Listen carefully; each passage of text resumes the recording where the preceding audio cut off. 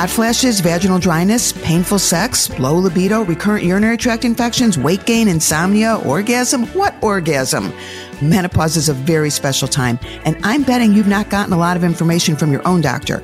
I'm Dr. Lauren Stryker, a clinical professor of obstetrics and gynecology, the medical director of the Northwestern Medicine Center for Sexual Medicine and Menopause, a practicing gynecologist, best-selling author, and a nationally recognized menopause expert. My mantra has always been, if women are given good information, they'll make good choices. And I'm here to give you the inside information on all things menopause.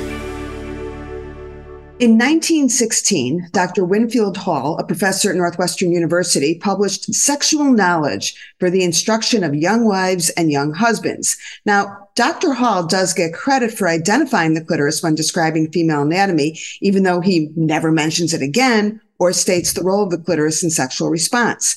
But his real claim to fame is his description of what happens to women who masturbate, also known as self-abuse.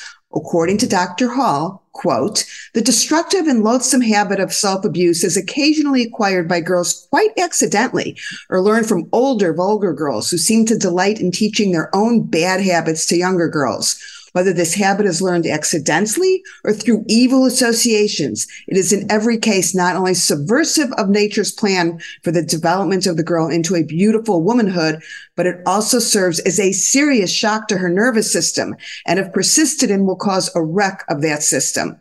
He goes on to caution, if a girl has been so unfortunate as to have acquired this habit, she will be encouraged to know that all that nature requires is to quit the habit absolutely. Nature will then come to her rescue, and within 2 or 3 years will completely rehabilitate her radiant young womanhood. And there you have it. And that is only one example of a long history of women not only knowing nothing about sexual pleasure, but being made to feel as if there is something dangerous and wrong with them if they seek it. Which is why I am so thrilled today to welcome Dr. Lori Mintz, the counterpoint to the Dr. Halls of the world. Dr. Mintz is a professor, a therapist, and the author of Becoming Clitorate, Why Orgasm Equality Matters and How to Get It, the groundbreaking book that changed not only how millions of women and men think about female sexual pleasure, but how women can own sexual pleasure. So welcome, Dr. Mintz. Well, thank you for that introduction and juxtaposing me with that horror. I know. Have you heard of Dr. Hall? Probably. I have, but I haven't, like, the way you said it and the quotes were just mind-blowing. Yes, in a bad way. It is kind of mind-blowing. And when I wrote my book, Sex RX, some years ago, I love history of medicine stuff. And I kind of went down that rabbit hole of the history of orgasm and masturbation. And I actually didn't put really any of it in the book because there was just too much. And you just read it and you go, oh my God, I can't believe it. But, you know, in many ways, we are still there. I mean, I would imagine one of the reasons why you wrote your book. So let's start there. Why did your book need to be written? Well, my book was inspired by my students. I teach the psychology of human sexuality to hundreds of students a year. And when I started teaching about female orgasm, they didn't know a thing. And they were so misguided by a combination of a lack of good sex ed and the fact they were getting their images from porn, that I would say a vast majority of the young women in my class felt broken. And when I would talk about the clitoris, it would be new to them. And I was like shocked. And so I really started teaching to that. And I would get notes from my students like, thanks to your class, I'm orgasmic. Thanks to your class, my girlfriend's orgasmic. And I thought, I can't believe that it was 2017 that this book needs to be written. But my students' experience told me that it needed to be written. And it still does. I mean, it's been written. It needs to be read. I do a seminar every year for graduate students at the Kellogg School of Business on sexual function. And interestingly, at their request, we divide the men and the women. And most of the questions that come from the women are about orgasm.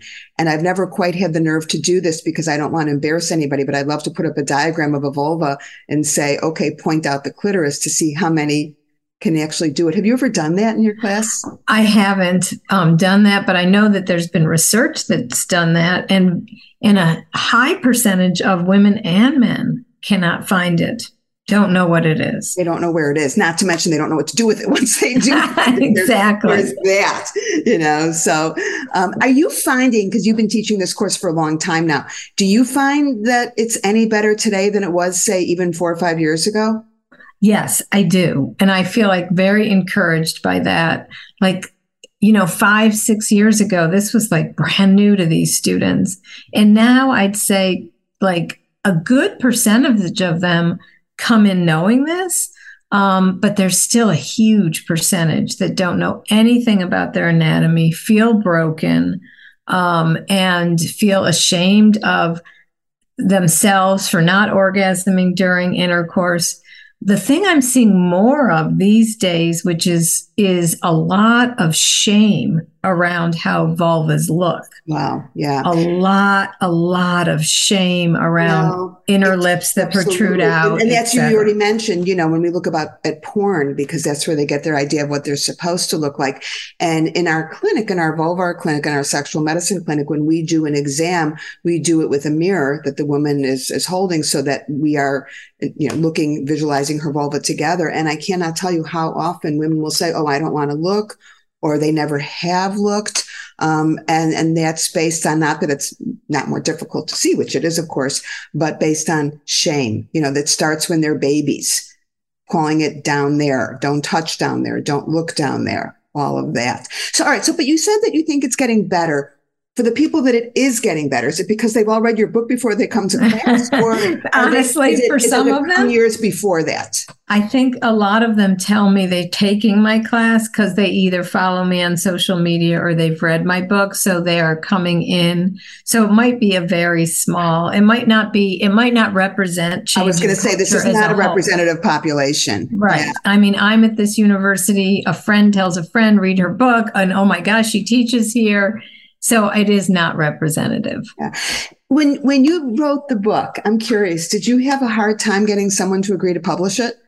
That is an interesting question. So I didn't have a hard time getting someone to publish it, but I had 2 distinct reactions from agents because my agent from my first book sadly passed away. So I had to start from scratch. And it was divided by age. The agents that were around my age, I'm in my 60s, were like, what? Why do we need this? Like, we've known this since, we were, our bodies ourselves. And the younger agents were like, this is revolutionary.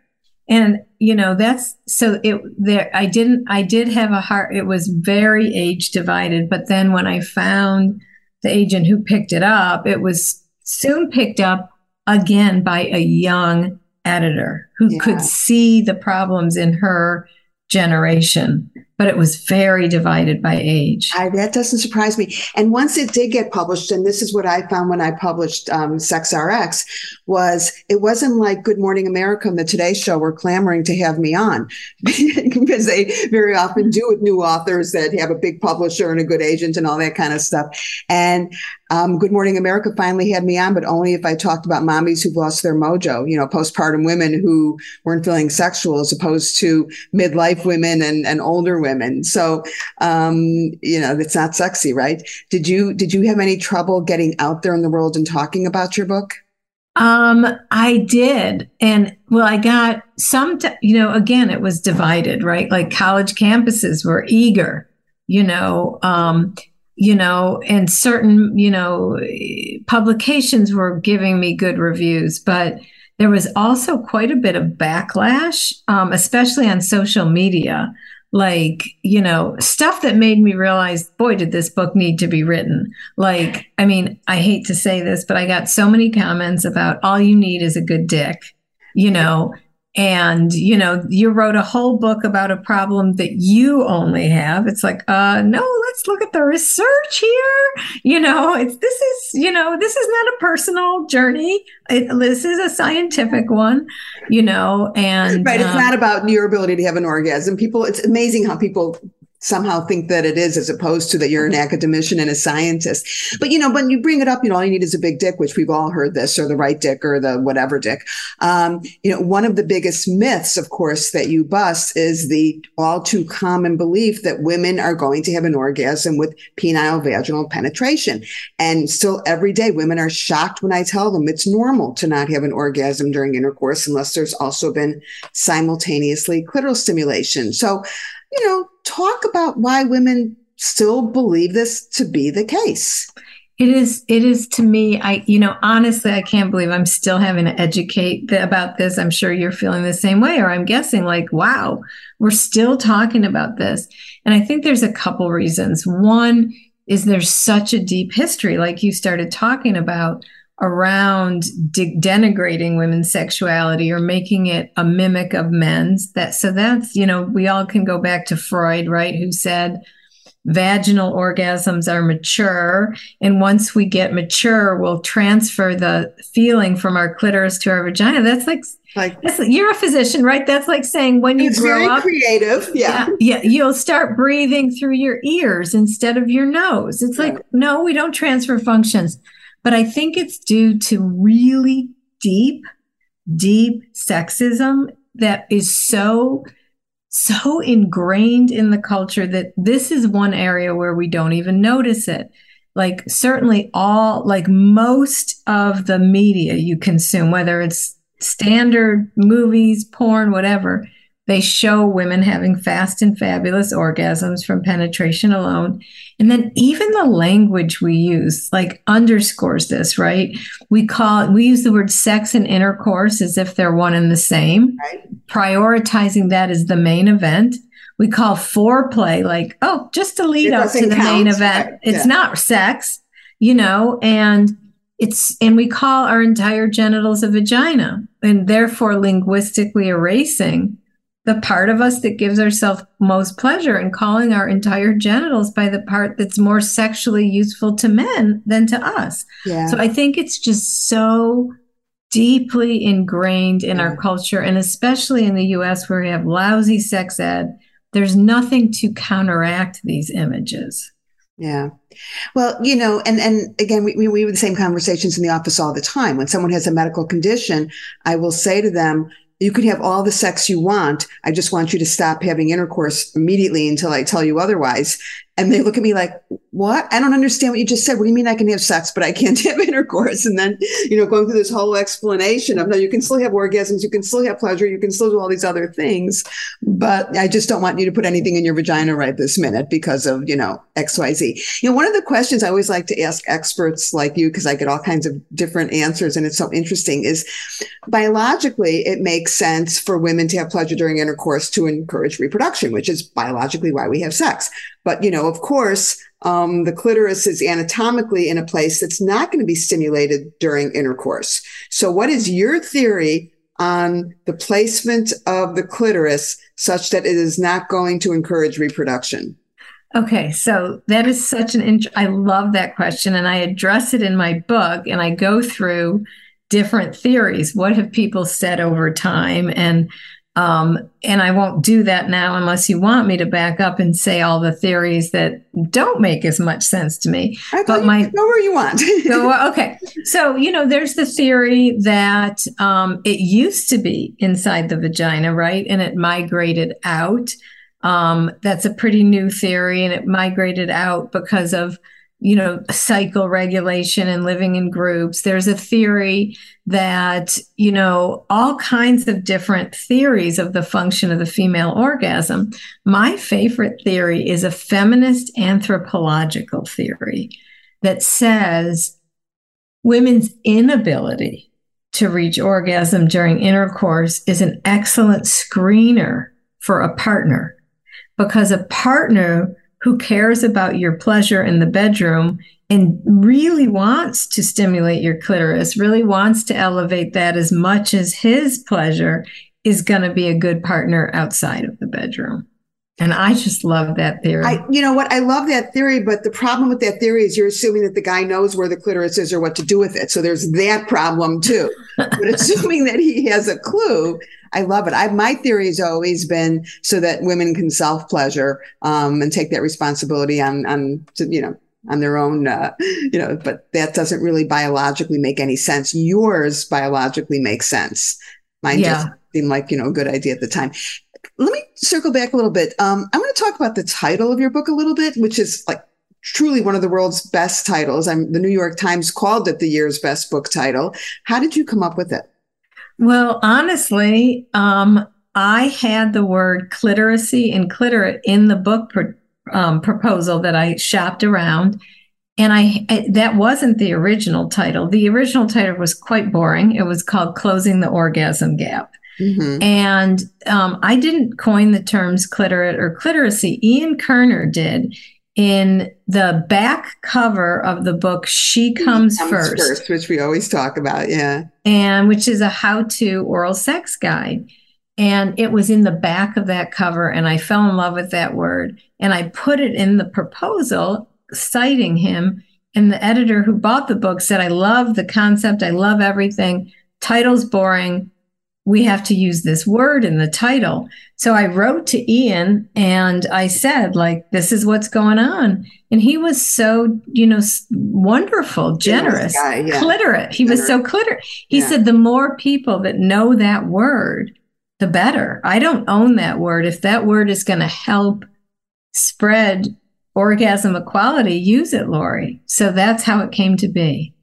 Well, it's memorable and perfect. In your book, you talk a lot about orgasm equality, both politically and from a relationship point of view. So can you describe what you mean by orgasm equality? Yeah, basically I'll define it first as the opposite of what we have right now, which is orgasm inequality or an orgasm gap. Like the research is so clear you can look at so many studies, but women are having way fewer orgasms than men in heterosexual sexual encounters. The biggest gap is in hookup sex. It gets smaller in friends with benefits, but it never closes altogether. Even in relationship sex, women are having fewer orgasms. And so that is what we have now. We have orgasm inequality. And I am not saying that every sexual encounter needs to result in an orgasm for both partners. That's not realistic. However, what I am saying is if we have this pretty robust statistical finding in the scientific literature, in the culture, where one group of people is having much less pleasure than the other, we have got a political problem. Yeah, which starts, I'm sure you're familiar with Peggy Ornstein's book, Girls and Sex. And one of the things that I really loved about her book is that she addresses the fact that this starts very young in terms of sex education, which I want to get to. And I remember someone once said to me after reading Peggy's book, they said, so mothers should talk to their daughters about this. And I said, yeah, but the problem is no one's talked to the mothers. So the mothers can't educate, because I know I do the mothers, that's what I see in my clinic. And then the mothers don't really understand either about orgasm equality and the expectation that women should have and girls should have pleasure. It's not all about the boys. So there's that. One of the things that you do that I like so much in your book is your sex scripts. So describe the concept of this, the sex script, and then give an example if you would. Yeah. So that comes from, and there's kind of a funny story behind that. Like this is the chapter in the book you're talking about is one where I try to in a sense, it's the climax of the book, right? Everything you've learned about your anatomy and everything comes together, and how do you do partner sex? And I really had trouble writing that because I couldn't say, well, do this or do that, because the truth is everybody's different. There is, anybody who tells you do this and you'll have pleasure, run, right? Because everybody's different. I mean, except for some generalities touch the vulva and the clitoris. And so what I started thinking about is what academics call our standard cultural script for sex, which is foreplay just to get her ready for intercourse, which we call sex, male orgasm, sex over. So I thought, okay, I'm going to take that concept of scripts and say, let's change the script. And I go through 4 scripts. One is She Comes First, which is Ian's book title, but his is oral sex where she comes, followed by intercourse where he comes. And I expand it so it can be inclusive. It could be oral sex turn taking, vibrator on her, hand job for him. It's taking turns where the woman comes first. And then she comes second. And honestly, I see more women who want that script because they can't relax and enjoy themselves till their partner orgasms. Very common. Do you find that in same-sex couples as well? Not as much because there isn't. No, I know. I just thought I'd ask. Yeah, some women, because they're just their personality. But I find it in a lot of heterosexual women. So that would be enough fooling around, enough stimulation that intercourse is not painful if that's where he orgasms, and then the orgasm for her could be vibrator. It could be get in the bathtub and put your legs up under the, tub. Yeah, like however you normally orgasm. And then I have a script called Only She Comes, and people freaked about that one. They really did. They're like, that's weird. And I was like, really? Is it weirder than what's happening now in heterosexual hookups? No. Usually it's just him coming. So yeah. And then you come together, and I'm very careful to say not at the same time. That's a myth. But if you want to come during the same act, and that act is intercourse, then use a position where you can stimulate your clitoris against his body part, or take your hand or a vibrator and use it on yourself during intercourse, or use a cup. Circle back to the vibrator thing in a second. But you talked earlier again about porn, and I think that's one of the many, many disservices that porn has done, is that not only do women come within, 14 seconds of pounding intercourse, but it is simultaneous with the guy. And so that's, part of where this expectation comes from in terms of, the myth of the simultaneous orgasm. So speaking about masturbation, one of the many, many things I love about your book is how specific you are about not only that a woman should masturbate, but specific instructions how to masturbate. And so talk a little bit about that. Why did you decide to include that in the book? Why do you think it's important? How did you go about coming up with those set of instructions? Yeah. So, we know that the most empirically supported technique for a woman who's never had an orgasm is send her home and tell her to pleasure herself. Of course, then the next step is transferring that to partner sex, which is harder for a lot. So, I knew I had to have a chapter on masturbation because it's so important to the treatment of being interorgasmic. And I also thought it's like, from my work with my patients, I can't just say, go home and masturbate. For some, yes. But for a lot, it's like, first, you need to decrease the shame. You have to get them away from the stuff, the mindset that you read at the beginning. And so I started with that. And then I felt like I had to give really specific examples of how different people do it and let people know, just experiment, because there's a million ways to move your hand. And, as you well know, while most of us, the vast majority, all but 4%, really say external stimulation is necessary, just where and how and what type of pressure someone wants is very individualized. Yeah. What do you think of the website OMGS? I love it. Could you describe it? Because everyone listening may not be familiar with it. Yeah, and I actually recommend it in the masturbation chapter. So it was a combination of some researchers from Kinsey Institute and some lay people saying, let's talk about this. And there's 3 seasons. And the first season is all about external stimulation. The second is about internal. And the third is about toys. And just to be clear, these are videos, not podcasts. Yes. And they interviewed a ton of women. They talked to women about their masturbation styles. And based on that, they came up with words that we didn't have before about commonalities across women's masturbation style, like edging, for example, which is like getting really close and then stopping, and lots of other things. And what they did is they basically then filmed women doing their masturbation style up close and personal. And they even have touchscreen technology so you can learn to touch a vulva in different places. My clients love it. Yeah. They really know it. Really, it's a non-pornographic, I was going to say, it's anti-porn. It's yes. Real women who don't have perfect bodies, who have hair on their vulvas, who, they look like actual women. Like I see in my gynecologic office every day, the real people. Exactly. I love that. The other site I love, and I mean, she's passed away now, is Betty Dodson, who wrote Sex for One. But if I instead of showing OMG Yes in my class, I show this video called Becoming Orgasmic Carol. And it's Betty giving a private orgasm lesson to a young medical student, actually, who's never even looked at herself before. It's not unusual. And by the end, she's saying, I'm beautiful, and she's having orgasms. And it's just so shocking because and so beautiful at the same time that it's really moves the needle for my students.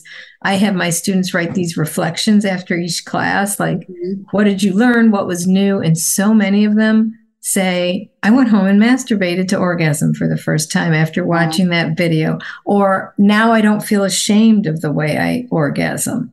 So it's just so powerful. Both Betty's work and OMG Yes, I think, are so powerful for people to watch and see. It's normalizing it. I mean, that's really what it comes down to, is removing the shame and normalizing what women do and don't do to pleasure themselves. And that's so important. When we talk about using a vibrator, and I actually just gave a lecture last week to a group of physicians, and I was talking specifically about the use of vibrators for people who have medical conditions such that they're not able to orgasm without it. And there's actually very interesting science behind why a vibrator works when touch doesn't and oral sex doesn't and all that.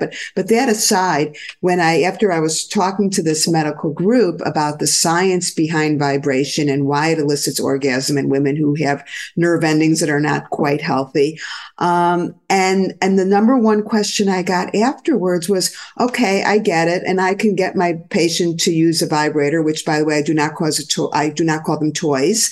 I call them sexual tools, because these are to be used to, enable you to have a normal sexual response, as opposed to something just to make it more fun. You can't have an orgasm at all. It's a tool, not a toy. But the number one question that came up is, but how do you deal with the partner? How do you get the partner on board? And I have my answer, but I love how you approach it. And I love the raft analogy that you use. So talk about what a raft has to do with the vibrator during partner and sexual activity. I think it gets to that myth, right, that we're both trying to, get rid of. Like, no, they don't replace men. They just provide really good stimulation that a hand, a tongue, a penis cannot give. So the metaphor I use is, if you were in the swimming pool and there was a raft there, and you and your partner jumped on the raft, off the raft, kissed on the raft, jump off, kiss in the water, laid on the raft and cuddled, you would not go home and call your girlfriend and go, oh, me and my raft had the best day together. Oh, my boyfriend was there too. You wouldn't even mention the raft, because it was just a tool to enhance the experience. It wasn't the experience itself. You were not having, a great day with your raft. You were having a great day with your partner, and the raft was there to enhance the experience. And the same is true of vibrators. Yeah. And when I talk to male partners, I'd be like, you really want her to have pleasure? Yes. I see mostly men who really want that, but they've been misguided too. Yeah. And I'm like, well, you're barking up the wrong tree. If that's what you really want, then let's talk about how to really enhance that. And Debbie Herbenek has great research that shows a man's acceptance of a partner's vibrator use is very highly correlated with her sexual satisfaction. It's very hard research to argue with. So I use that as well when I talk to men. Yeah, I mean, isn't Debbie's statistic that in her the old data was 80% of couples or 80% of women that use a vibrator use it as part of a couple? Is that? I think so. I can't remember and women who use vibrators not only have better and easier and more frequent orgasms, they actually have better sexual health. They go to the gynecologist more. That's right. Well, yes. And I'm actually very excited because I had a conversation with Debbie Herbernick not too long ago. And as you probably know, that all that research that she did about sex in America, she's now has the updated version that I think she is publishing in spring of 2023. So I'm going to be talking to her about that. But her work in terms of couples and vibrators has really been so important in terms of, again, normalizing it for so many couples so that they can, incorporate it. And the other piece of it too, in addition to what you said, is it not only do men want to have their partners have pleasure, but it takes the pressure off them. Not to mention in my world where I'm dealing primarily with men and women who are between the ages of 50 and 100, the majority of these guys have a hard time either having an erection or maintaining an erection. And to know that they can both have pleasure and that the woman can have an orgasm without having penetrative sex really is a game changer, because all too often people don't even start feeling like if they can't have the grand finale, what's the point? And we're changing the grand finale, Yes, exactly. The other thing that I heard the urologist who I love, Dr. Rachel Rubin, say, she said, penises are just big external clitorises, which I love the way she says that because it flips the way we usually say it. She said, they love vibration too.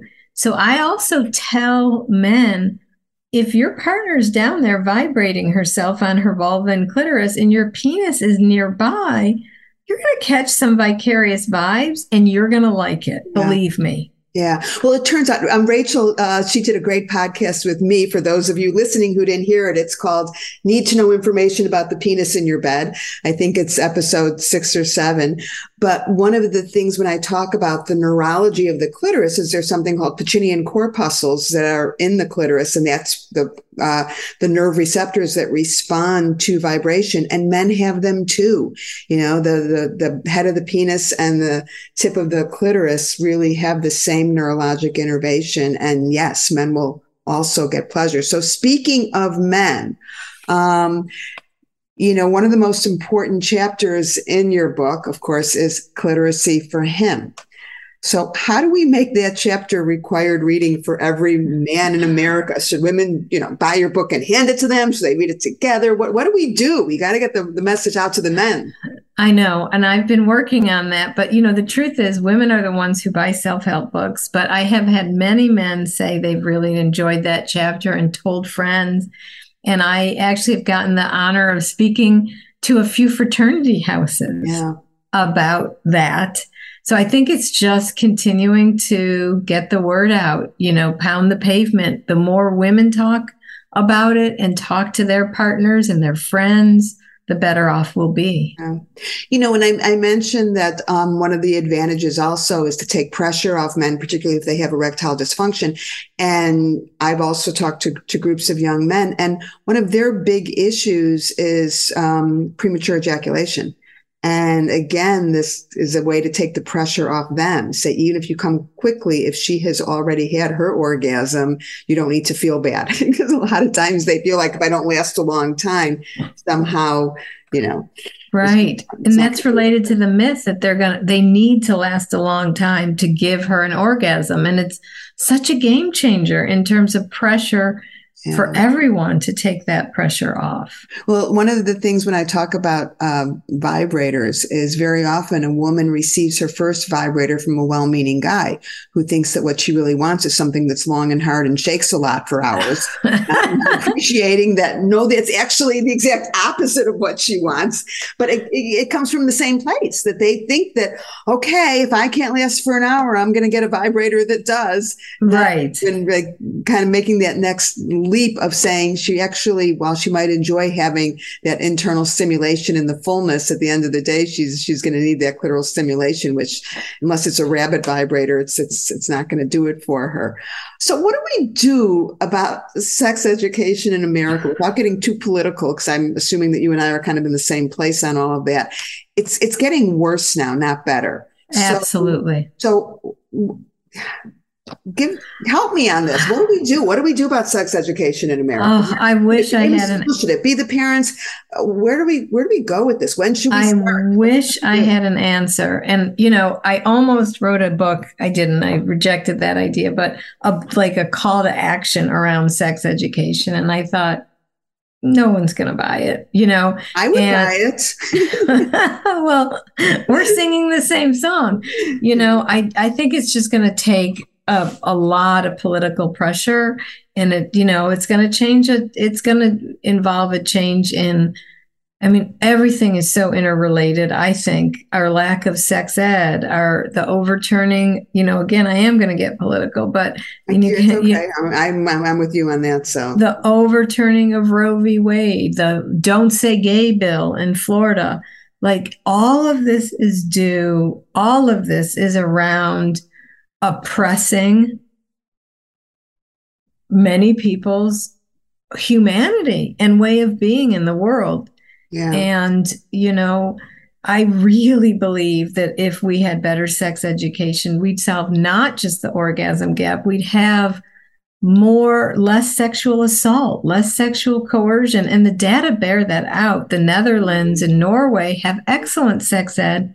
They have a less of an orgasm gap and much less sexual assault and coercion. Yeah. I think, and I don't know if this is a realistic solution, but I would like to take it out of the hands of the school. I think that we are depending too much on the schools supplying this education.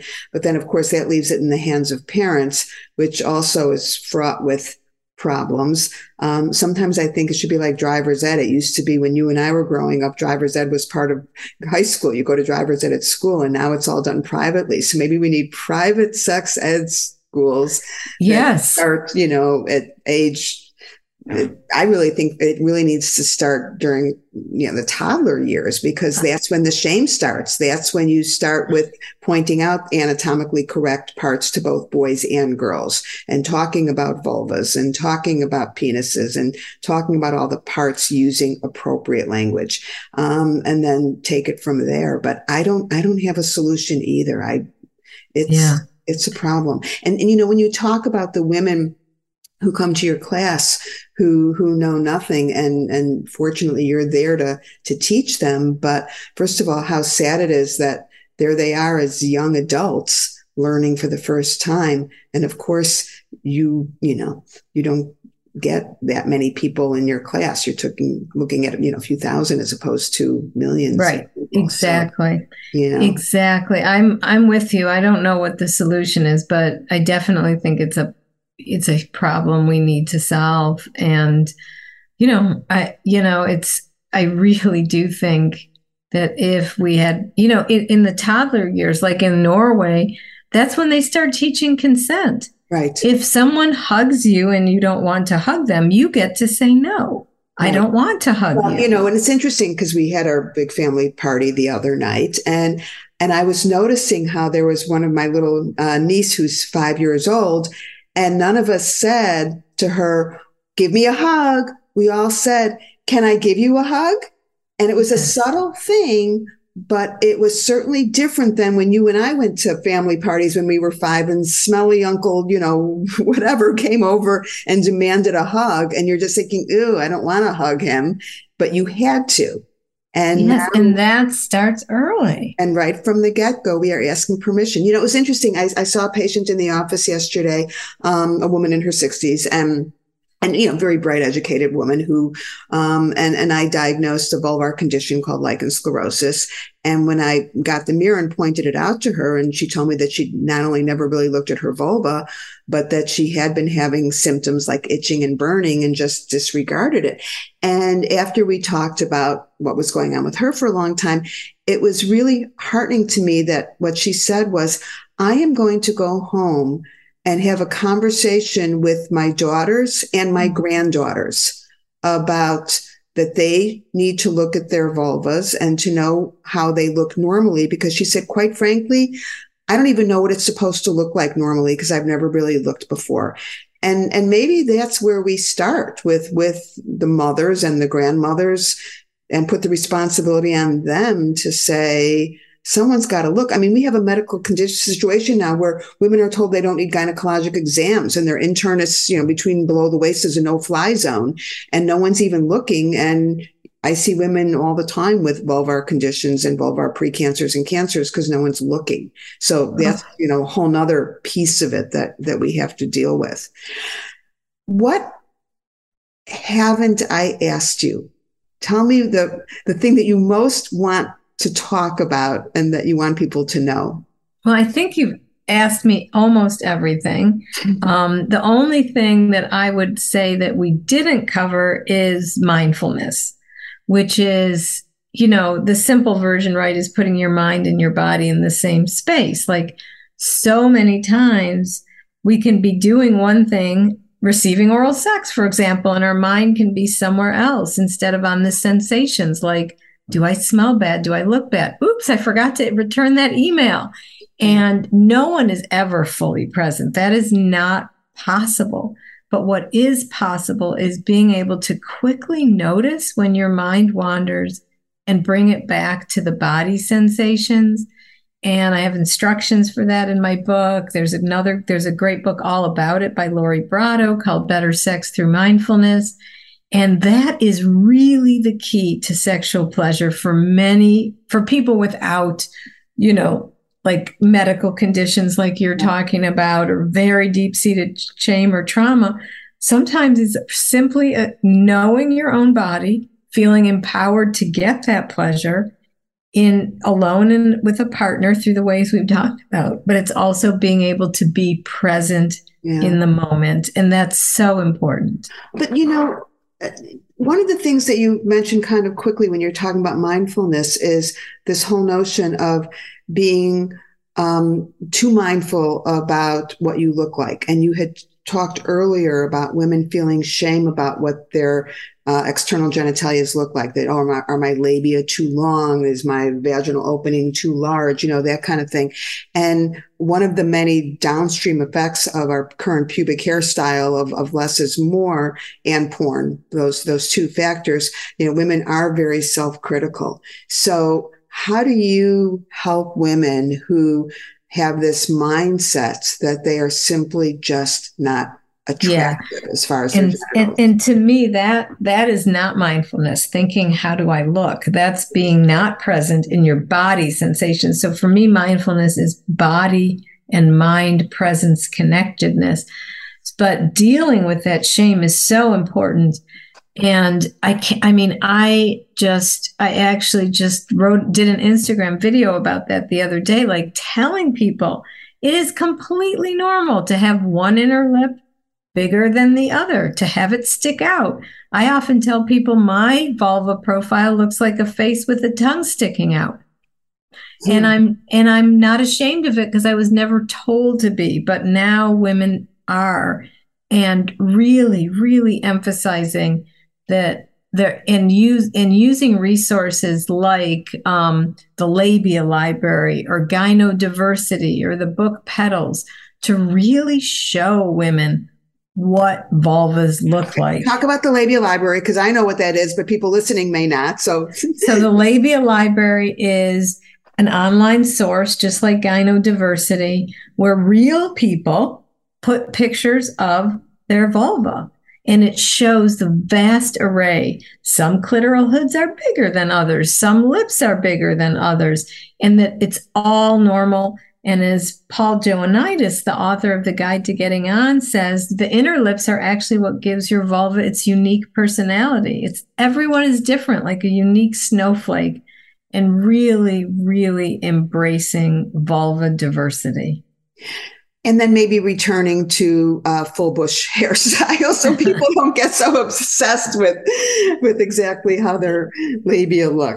Well, I just taught this the other day in my class, and I was like, And usually whatever I teach, then there's like an attitude shift. But I talked about, and you can please correct me if I'm wrong, but that I talked about that most of my sexual medicine physician colleagues say, do not remove it all, do not shave.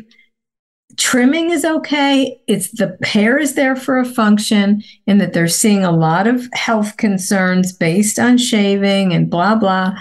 And I teach this, and then I say, are you going to change their behavior? And the answer is no. No. I'm like, what I'm told is it's no different than shaving my legs or under my arms. And yes, there is a function for pubic hair, not only in days before there was central heating of keeping the genitals warm, because we know that genitals that are warm perform much better than genitals that are cold. But also in terms of lubrication, decreasing friction so that you don't get rug burn. Someone even once told me that anthropologically it tells men where to go. It's like a target. I'm not sure about that part, but certainly the lubrication and cushioning part is very, very important. And we do see injuries from pubic hair removal, from burns and nicks and chemical burns from, you can only imagine the things that happen, but I don't see that trend changing anytime soon. It is what it is. To go the other way, that's of saying, okay, it's normal to look different and take pleasure in your own unique labia snowflake pattern and go with it. Exactly. This has been wonderful. I've enjoyed this conversation so much. Check the program notes to find out where to find the book, where to find Dr. Mintz. Follow her on social media. And thank you so much. Thank you. It was such a pleasure. I'm Dr. Lauren Streicher, and thank you for joining me. You will find lots more information in my Inside Information books available on Amazon.com. And follow Francie as she navigates her way through vaginal dryness, hot flashes, and pretty much every menopausal symptom you can think of.